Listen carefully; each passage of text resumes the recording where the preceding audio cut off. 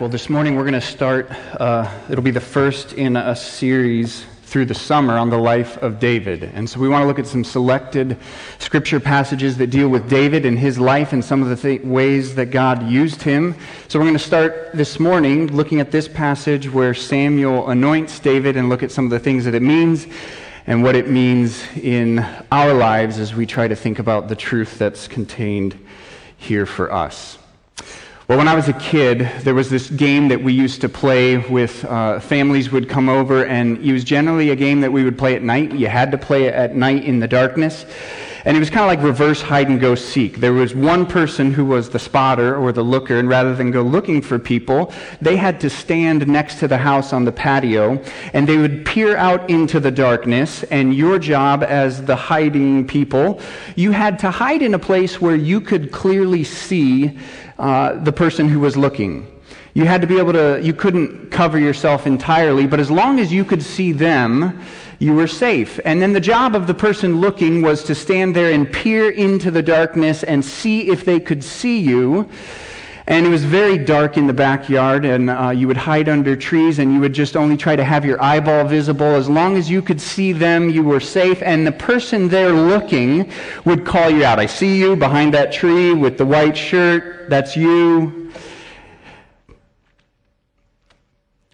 It was a fun game, but inevitably led to certain amounts of deceit. We called it Eagle Eye. That was the name of the game, Eagle Eye. The job was to be the person with the best eyes that could see the most, but every now and then you would have picked out everyone, and there's still 4 kids out there hiding, and you couldn't see them. They were hiding so well that there was nothing to be seen, and so eventually someone would, I see you, behind the tree, and they actually can't see anything. They're hoping someone's behind the tree, right? And so then you're behind the tree and you're wondering whether or not they're talking about you. Can they see me? Do they really know? How do they know it's me? And so maybe you ever so gently wiggle your elbow and see if they saw you. You know, yep, I saw you wiggling your elbow. If not, you just knew they couldn't see, right? Well, I want you to think this morning, as we look into the passage this morning, and you heard Jack read, that we have a God that looks not on outward appearance, but he sees the heart. You and I were created by a God from whom nothing can be hidden. He can not only see into the darkest places of night, he can pierce the depths of our souls, and there's nothing that can be hidden from his sight. And that truth ought to, at the same time, both strike fear into our hearts, but as you're going to see this morning, it's a very encouraging truth to know that God knows our hearts and has provided a way of salvation. I want us to think about these things as we dig into Scripture this morning. For sake of time, we have a lot to cover, and I want to jump right in to 1 Samuel chapter 16. And let me read some of these verses. We're going to walk all the way through the passage. I'm going to explain a few things in the passage. When we get to the end, we'll come back and kind of look at a few points of application and what are some take-home truths for us as a people that we need to know, especially in light of the fact that we have a God who knows every single detail about us. Let me read the first 5 verses. Then the Lord said to Samuel, "How long will you grieve over Saul, since I've rejected him from being king over Israel? Fill your horn with oil and go. I will send you to Jesse the Bethlehemite, for I have provided for myself a king among his sons." And Samuel said, "How can I go? If Saul hears it, he will kill me." And the Lord said, "Take a heifer with you and say, 'I have come to sacrifice to the Lord,' and invite Jesse to the sacrifice, and I will show you what you shall do. And you shall anoint for me him whom I declare to you." Samuel did what the Lord commanded and came to Bethlehem. The elders of the city came to meet him trembling and said, "Do you come peaceably?" And he said, "Peaceably. I have come to sacrifice to the Lord. Consecrate yourselves and come with me to the sacrifice." And he consecrated Jesse and his sons and invited them to the sacrifice. Now, what's taking place as we open to 1 Samuel 16? You start by seeing this guy Samuel, and Samuel is grieving. Samuel is feeling sorry for himself. He is discouraged. He's not only grieving, he's even fearful at the instructions that he has been given. You see, what is is taking place as we open into the middle of the book is that Israel already has a king. That king's name is Saul. Remember, Israel is God's chosen people. As God made for himself a nation of the children of Abraham, and he took them out of Egypt and put them in the promised land. And he said, you're going to be my people. And he wanted them to live out this covenant relationship with him. And they went through a period where judges were their leaders. And judges would be raised up and help the people, but the people would rebel against God. And they went through these cycles. And you're now at the end of that phase where there's no longer judges, but neither is there a unified kingdom yet. Saul has been raised up as the first king. When the people wanted a king, God said, Saul will be that king. Now Samuel, his role in all of this, he's the most important religious person in all of Israel. He would be the priest, he would be the leader and communicator between God and the people. And so Samuel was there when Saul was anointed as king. Samuel was also there when Saul sinned, and Samuel had to call out Saul's sin, and Samuel had to deliver the news that Saul had been rejected by God as king. In fact, if you flip back to chapter 13, 2 times Saul has heard from God that he's been rejected because of his sin. In chapter 13, look at verse 13, and Samuel said to Saul, you've done foolishly, and you've not kept the command of the Lord your God, which he commanded you, for then the Lord would have established your kingdom of Israel forever. But now your kingdom shall not continue, and the Lord has sought out a man after his own heart, and the Lord has commanded him to be prince over his people, because you have not kept what the Lord commanded you. Then come to chapter 15. Look at the end of chapter 15 and verse 28. Again Saul sins. Again there's a condemnation of him.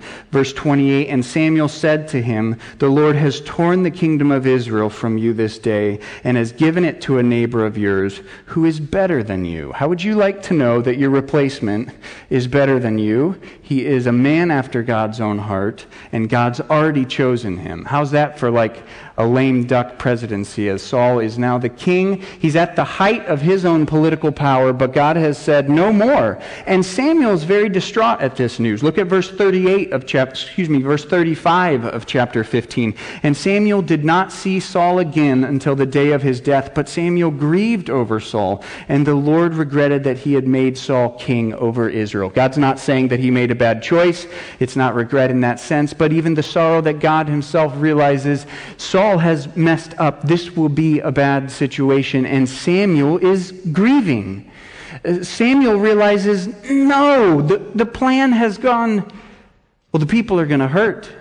There's going to be a lot of heartache now because of Saul's disobedience, because Saul has been rejected by God. And Samuel invested in Saul, and so he's grieving. And he's in his hometown grieving, and the word of the Lord comes to him and says, how long are you going to grieve? Remember, I still have a plan. Get up. I have a new king. Take your oil, take your horn, fill it with oil, and go to Bethlehem. Find the son of Jesse, and anoint one that I've found for myself. The language there is that I've provided for myself a king. God has a king. It's the son of Jesse. And Samuel's job is to go and anoint him. Now, if Samuel shows up in the town that Saul is king of, eventually word is going to get back to Saul that Samuel showed up there to anoint a king. And Saul's going to say, wait a minute, I am the king. And Saul's going to know that there's now this judgment that he has heard is going to play out. And Samuel's fearful of the news. What am I going to do? Current kings don't like it when new kings are anointed in the territory that they reign over. And so God even has a plan for this and helps Samuel to understand. Take a heifer with you. Say to the people that you are going to prepare a sacrifice for the people. And so Samuel shows up to Bethlehem, this little town. It's about 10 miles away from the town where he was.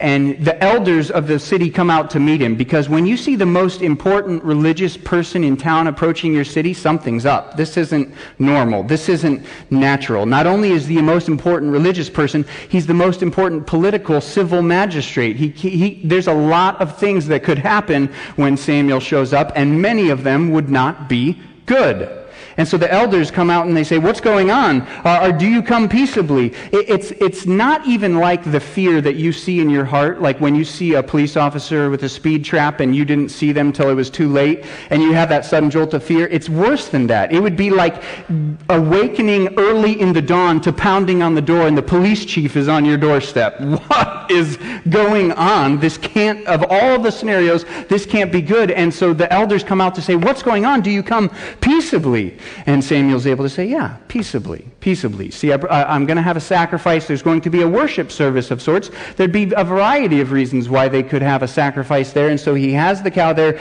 bring everybody together. There's a special invitation to bring Jesse and all of his sons. And they needed to prepare themselves for the sacrifice. And so Jesse comes and they gather around, and Samuel knows that the chosen one is among Jesse's sons. The text simply doesn't tell us whether or not the people understood the reason for Samuel anointing one of Jesse's children. I think there's reasons to think they probably didn't understand the significance of the event. There would be a variety of reasons why people might be anointed. They knew it was significant, but whether or not they understood that he was the king, the text simply doesn't say.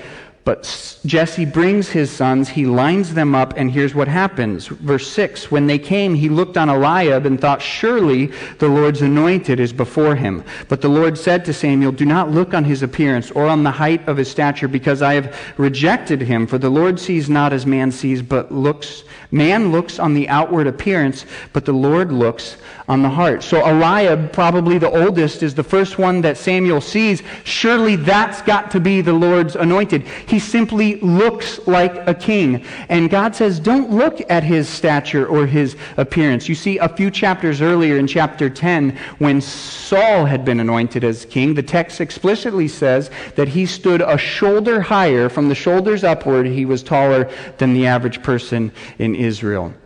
Samuel has already anointed a tall person as king. This person looks like a king. It's got to be Eliab, he says. And God says, no. I'm not concerned with the outward appearance. I can see things that man can't see. I'm concerned with the heart. And it's not Eliab. I haven't chosen this one. So the next one comes. Not him. The third one comes. Surely this if it's not the first or the second, it's got to be the third. All 7 pass through. And imagine now this moment. Samuel has gathered everyone together and they're waiting. And Jesse was explicitly told to bring all his sons. And Samuel's checked 7 off the list. And God is saying, no, these aren't the ones. At this moment, people are waiting to eat. They're waiting for the service to continue. They're wondering why 7 went up and 7 went down. And he's trying to figure this out. God told me to come to Bethlehem. I think I'm in Bethlehem. He said the son of Jesse. You're Jesse, right? Are these all? And then he has to ask the question. He has to ask this awkward question in verse 11. He comes to Jesse and he says this. Then Samuel said to Jesse, are all your sons here? Is this everybody? Is this the 7? Is there anyone else? And Jesse says this, there remains yet the youngest, but behold, he's keeping the sheep. And Samuel said to Jesse, send and get him, for we will not sit down till he comes here. So there was one more, but he was the youngest. In fact, he was kind of an afterthought. He's so insignificant in the family that he's out keeping the sheep. And Samuel says, go get him. We won't continue anything until he comes. So the awkward situation probably becomes more awkward. Have you ever had a service where there was a delay? How long would it take to go get message out to this boy who is keeping sheep? And nothing's going to happen until he comes. So they finally get him, they bring him, look at verse 12. And he sent and brought him in, and now he was ruddy and had beautiful eyes. The word for ruddy is dark or even red, very literally translated. He had beautiful eyes and was handsome. And the Lord said, arise, anoint him, for this is he. So now David comes, the youngest. And when Samuel sees him, God says, this is he. This is the one. Anoint him. And Samuel took the horn of oil and anointed him in the midst of his brothers. And the Spirit of the Lord rushed upon David from that day forward. And Samuel rose up and went to Ramah, back to the place where his hometown was. Now, in the Old Testament, there was a variety of reasons why someone or something might be anointed. Specifically, there were a number of instances, as we look back through Exodus and other places, when someone or something was anointed, it signified that it was being set aside for a divinely consecrated task, for a divinely chosen task. And so we have in Exodus examples where the altar was anointed, where the tent was anointed, where the high priest was anointed, or even the king. And so here David is being signified and set apart that he has been divinely chosen for this special task. And you see this beautiful picture that as he's anointed with the oil, signifying God's presence or God's Spirit, the text explicitly says that the Spirit rushed upon David from that day forward. God's Spirit was with David. And in contrast, you should note then in verse 14, now the Spirit of the Lord departed from Saul. And in the storyline of what's taking place in Old Testament Israelite kings, Saul was chosen in chapter 10, and he rose to political power here at chapter 16. This is the peak. And David down here in his arc, as Saul begins to fall for the next several chapters, we're going to see David rise to power, and you're going to see his own glorious ministry as king until he himself has significant falls and failures and turmoil in his life.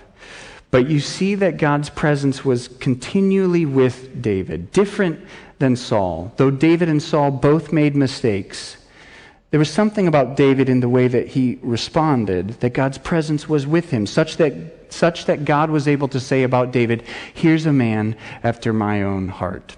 So we're going to unpack some of these stories as we go into the months ahead. But for you and I today, as we think about some of these verses, let's pick a few points of application that will just help us as we think about this text. Let me start back at the beginning in chapter 16, verse 1.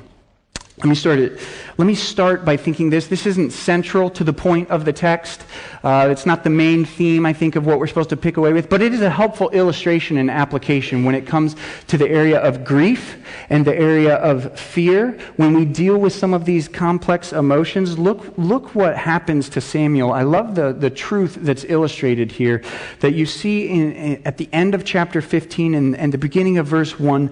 Samuel is in grief. He's experiencing intense grief, such that the Lord has to come to him and say, how long will you grieve? Get up, trust God. He still has a plan. We often tend to think of emotions like grief, and there'd be others we'd put into this category. We think of them as very negative, that if you're really spiritual, if you're really faithful, you won't experience these emotions. And yet I don't think that's what the Bible teaches us about emotions. And I love just the raw honesty as the scripture is recorded here, that here's Samuel, a man who did well for the Lord. He wasn't perfect by any means, but here he is in grief. And there's something good about his grief at this moment. The fact that Saul had been rejected as king, that was something to grieve.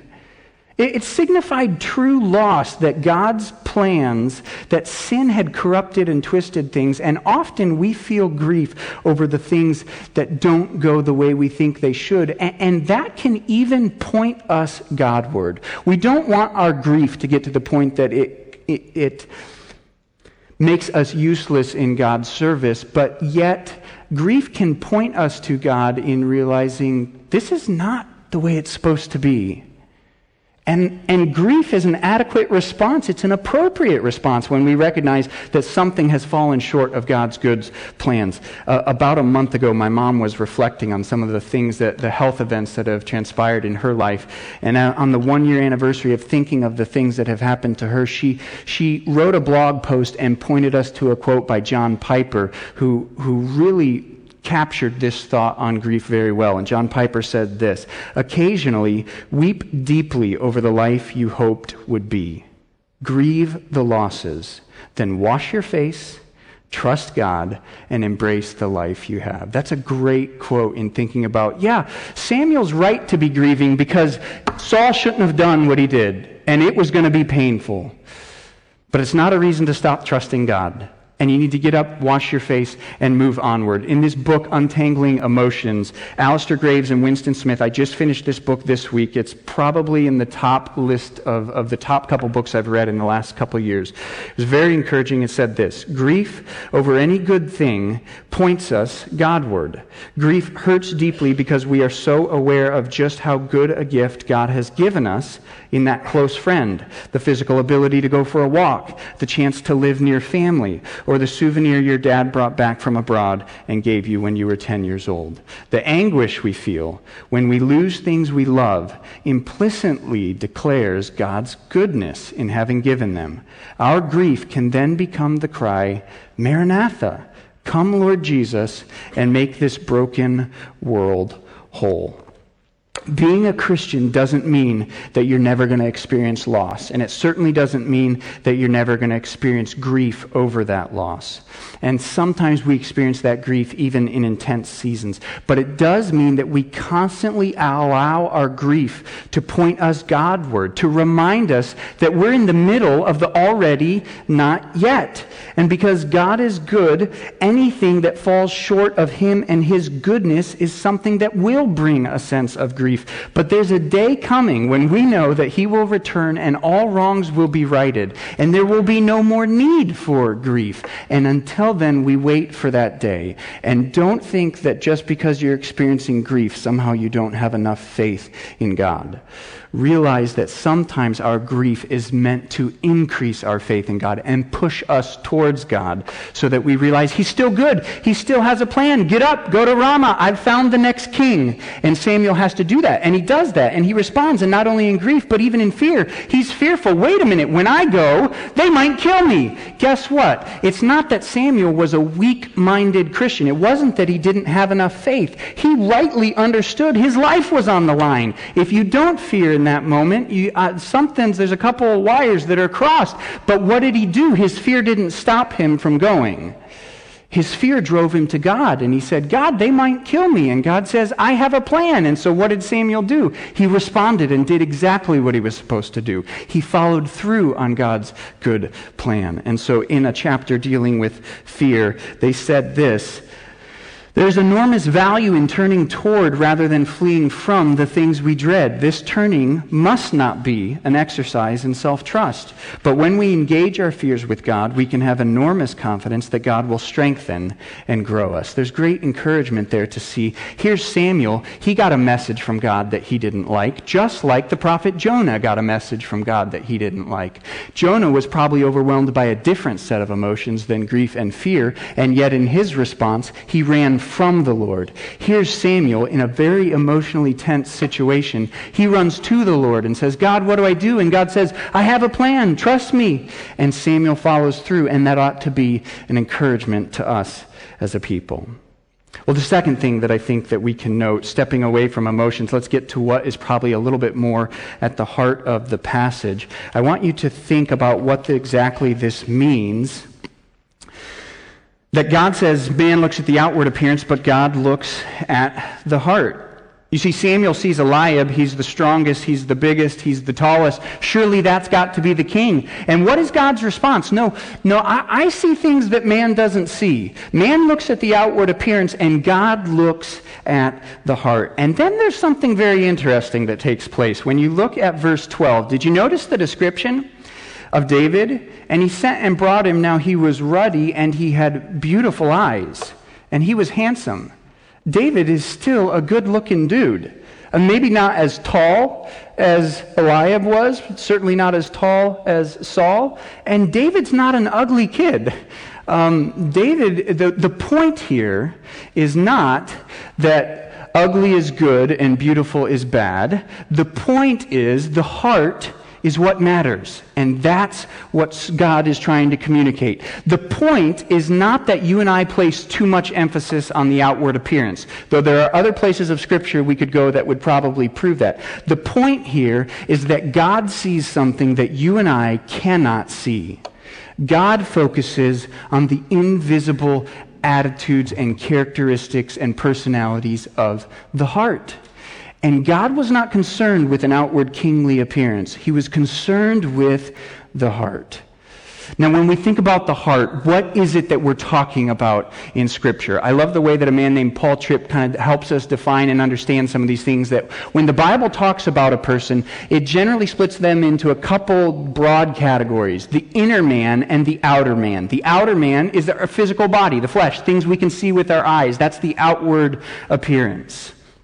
The inner man, Scripture uses all kinds of words: heart, soul, mind, emotions, will. There would be many others, and we could kind of combine them, compile them into this basket term of heart. And when you hear the word heart, the word you need to think, the definition you need to think for heart, is the causal core of your personhood. That center of our emotions and will and being that causes us to do the things we do and say the things we say, to speak the words we speak, to go the places we go, to look at the things we look at. Our hearts are controlling us, and Jesus makes it clear in the New Testament that the fruit of our hearts comes out of our lips. It's our words and our actions and our behavior, and it stems out of our hearts. And Jesus is, here God is telling Samuel, I'm not concerned with the outward appearance. I'm concerned with your heart. So listen to this. God is not impressed with your physical appearance, though the world around you will be. God is not impressed with your bank account, though the world around you will be. God is not impressed with academic awards and athletic achievements, though the world around you will be. God cannot be fooled by those things. God cannot even be fooled by your religious worship. There are spiritual things that people try to do from an outward performance standpoint to impress others, and Jesus makes it clear in the book of Matthew when he confronts the Pharisees that your lips honor me, he says, but your hearts are far from me. So God is concerned with our hearts. Now, as we understand that ought to cause us concern, because God is telling Samuel, I can see what is impossible for you to see. You and I can't see people's hearts. It's clearly visible to God. There's nowhere we can hide. He knows exactly why we say what we say. He knows exactly why we do what we do. He can judge those intentions, and he purely knows our hearts. Now, for you and I, that ought to at once cause us to, there ought to be something that strikes fear into us of, well, God knows everything about my heart. And yet, here's a guy, David, who's going to fail in some fantastically glorious ways. And yet it said he's a man after God's own heart.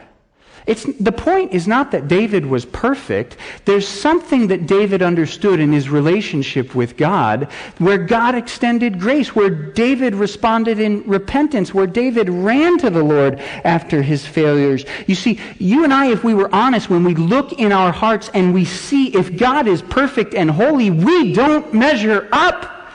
We don't love our neighbor as ourselves. We aren't kind to others as we ought to be. We don't want God to be in charge of our lives. We run from him, and our hearts are desperately wicked, Scripture says. And so if we know that God looks at the heart, there ought to be something in us that says we need new hearts. We need transformed hearts. Why could God look at David, someone who sinned, and say, he's a man after my own heart? Whatever it was that David knew and experienced and had, you and I need that today. We need transformed hearts. Hang on to that. Hang on to that thought of needing transformed thoughts. We're going to come back to it in a couple minutes. Let me come to the third point of application. Come to the word youngest in verse 10. Then Samuel said to Jesse, are all of your sons here? And he said, there remains yet the youngest, but behold, he is keeping the sheep. That word youngest can also mean smallest. It carries the sense of the idea of being insignificant. How would you like that to be your description? Any youngest brothers and sisters here this morning? I'm sorry on behalf of all older brothers and sisters that have plagued you for a life. Yes. The one who's overlooked, the one who's insignificant, the one who's smallest, the one who's youngest. And yet, here's the truth. Here's the truth of application that we need to hang on to. God's plans can always be trusted, even when they don't look like our plans. God's plans can always be trusted, even when they don't look like our plans. Surely Eliab, the tallest, surely he's the king, right? And yet, here's David, the little shepherd boy. He's so insignificant, he's the smallest, that he's out with the sheep. That's the equivalent of like the kid bagging groceries at the supermarket. At this age, we don't know for sure how old David was. A lot of people say between 10, 12, 13, perhaps as old as 15 or 16. He's just this insignificant kid that's easy to be forgotten about, and yet he's the one that God has chosen. Now that makes no sense to you and I. I mean, and think about the storyline of David's life. He's this young. Remember, you've got between 20 and 30 years, 25 to 30 years before he's actually anointed as king at the beginning of 2 Samuel. Here he's just anointed. He's not anointed as king till we get to 2 Samuel. For 25 to 30 years, he's waiting. Does that make sense? You've got an evil king in power. Why wouldn't, like, out with the bad, in with the new? Do you know how much suffering David's going to go through in preparation for the next 2 decades, 3 decades, as he immediately then, remember how I said we're not sure how significant this was? In a couple verses, he's back out with the sheep. He's back out as the little shepherd boy. In chapter 17, he's in the service of the king. And what looks like a fantastic relationship between Saul and David falls apart, and David has to run for his life. That makes no sense.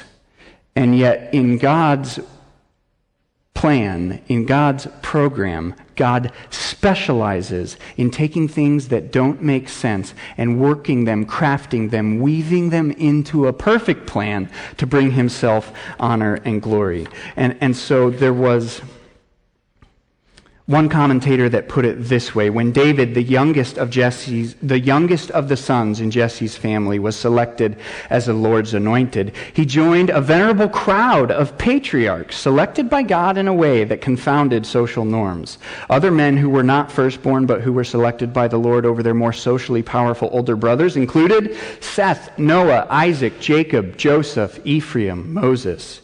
It seems like the biblical record deliberately creates the impression that Yahweh prefers to use disenfranchised members of society to do his most significant work. And this was God's plan. This was God's purpose. This is what God was accomplishing through the life of David. At the very beginning of the book in 1 Samuel, there's a girl named Hannah. That's Samuel's mom. She doesn't have a child, and yet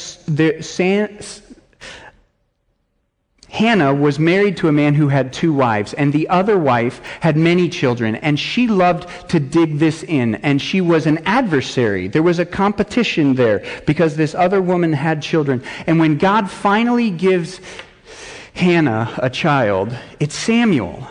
And she writes this beautiful poem, this song that she sings in chapter 2. And many of the themes of the song are God has taken the mighty and lowered them. God has taken the weak and he has elevated them. And she even has this line in there: stop singing so proudly. Stop speaking so proudly. That word for proudly is the word for height. You could say stop singing so highly. And this song in chapter 2 spells out some of the themes of God humbling the mighty and raising up the weak. And you'll see here how there was a king who was high. He was shoulders above the rest, and he was made low. And there was this little insignificant shepherd boy, and he was going to be the greatest king in all of Israel's human history. And yet he himself was going to have drastic failures. He himself was going to fail in very significant ways. And yet, what's the point? You see, David is not the point of this story. God is the point of this story and what God is doing to weave the story together. We don't even learn David's name until verse 13.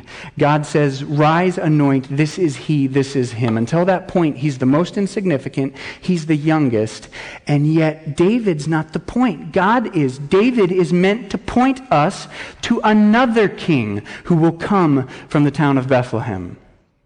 in a way that would shock everyone. If you and I were writing the story, we wouldn't have written it this way. But there would be another king born from the line of David to Mary and Joseph, and his name is Jesus. And he was born in Bethlehem. And he's not the one that others would have picked to be king. You have this quote in Scripture from Tim Chester, and it says this shepherd boy will become Israel's greatest Old Testament king. It is completely unexpected. He is a small boy from a small place. And in the same way, it is reasonable to conclude that nothing good can come from Nazareth. That's what they said in John. Or that a carpenter cannot be Messiah. That's what's recorded in Mark. But once again, God does not see the world as people see it. Once again, an unlikely king would come from insignificant Bethlehem. If we can go forward in the slides, I want to go to Isaiah chapter 53. So I'm going to skip Romans and go to Isaiah chapter 53. And I want you to see this. Unlike David, who was a good-looking kid, when Jesus shows up on the scene, this is what we see. For he grew up before him like a young plant, and like a root out of dry ground. He had no form or majesty that we should look at him, and no beauty that we should desire him. In verse 3, he was despised and rejected by men, a man of sorrows and acquainted with grief. And as one from whom men hide their faces, he was despised, and we esteemed him not. People did not recognize Jesus as the king that they were expecting and waiting for. Jesus was the prophesied one who would come and return David's kingdom to a greater glory than was even expected. And yet when Jesus came, he showed up to say, I'm not just here to be the political king, I'm here to provide payment for your sins. You see, if you and I need new hearts and transformed hearts, we need to be made right in our relationship with God. Our sin separates us from God, and only a new transformed heart can provide. And Jesus came to be that sacrifice. He came to this earth and died on the cross to take a punishment that you and I deserve. Only he could pay that sacrifice to bring us into right relationship with God. And that's a plan that didn't make sense. A king that's crucified? A salvation that's dead? Some would call that foolish. In fact, in 1 Corinthians, this is how Paul says, For since in the wisdom of God, the world did not know God through wisdom, it pleased God through the folly of what we preach to save those who believe. For Jews demand signs and Greeks seek wisdom, but we preach Christ crucified, a stumbling block to Jews and folly to Gentiles. Coming down to verse 27, But God chose what is foolish in the world to shame the wise, and God chose what is weak in the world to shame the strong. But God chose what is low and despised in the world, even things that are not, to bring to nothing things that are. And it would have made no sense to us, seeing Eliab and the 7 sons lined up, that there would be a little insignificant shepherd boy out tending the sheep, and that would be God's chosen one. And in the same way, you and I have sin that separates us from God. And you know what God's plan is to deal with that? It's his son, Jesus. He loved us so much that you see, God doesn't look at the outward appearance. He's not impressed by what he sees. He looks into our hearts, and when God peers into our hearts, there's sin that has to be dealt with. And God's beautiful plan to rescue that, as much as that might strike fear into your hearts, you need to know that God loves you. Amen. He loves you so much that he made a way for his son to come and be a payment that covered for your sins. It was a sacrifice that you couldn't pay. And that when you turn from your sins and place your faith and trust in what Jesus Christ did on the cross, well, then you can have right relationship with God. Then we can truly know and experience him. And that's God's plan. And David points us forward to Jesus. He's the hero in the story. Jesus is. And over the next months, as we look at this passage, as we look at this story, let it remind us of who Jesus is and all that God did to prepare a way of salvation for you and I. Let's pray. Father, we're thankful for who you are as God. We're thankful for the truth that you've given to us through the person of Jesus Christ. Lord, I know that in a crowd this size, there are some that if they were honest in their hearts, there's sin that separates them from you. They need new hearts, transformed hearts. May they know and see and understand that Jesus is that sacrifice. Jesus is the one who can provide a transformed heart. May they see it and turn to you, we pray in Christ's name. Amen.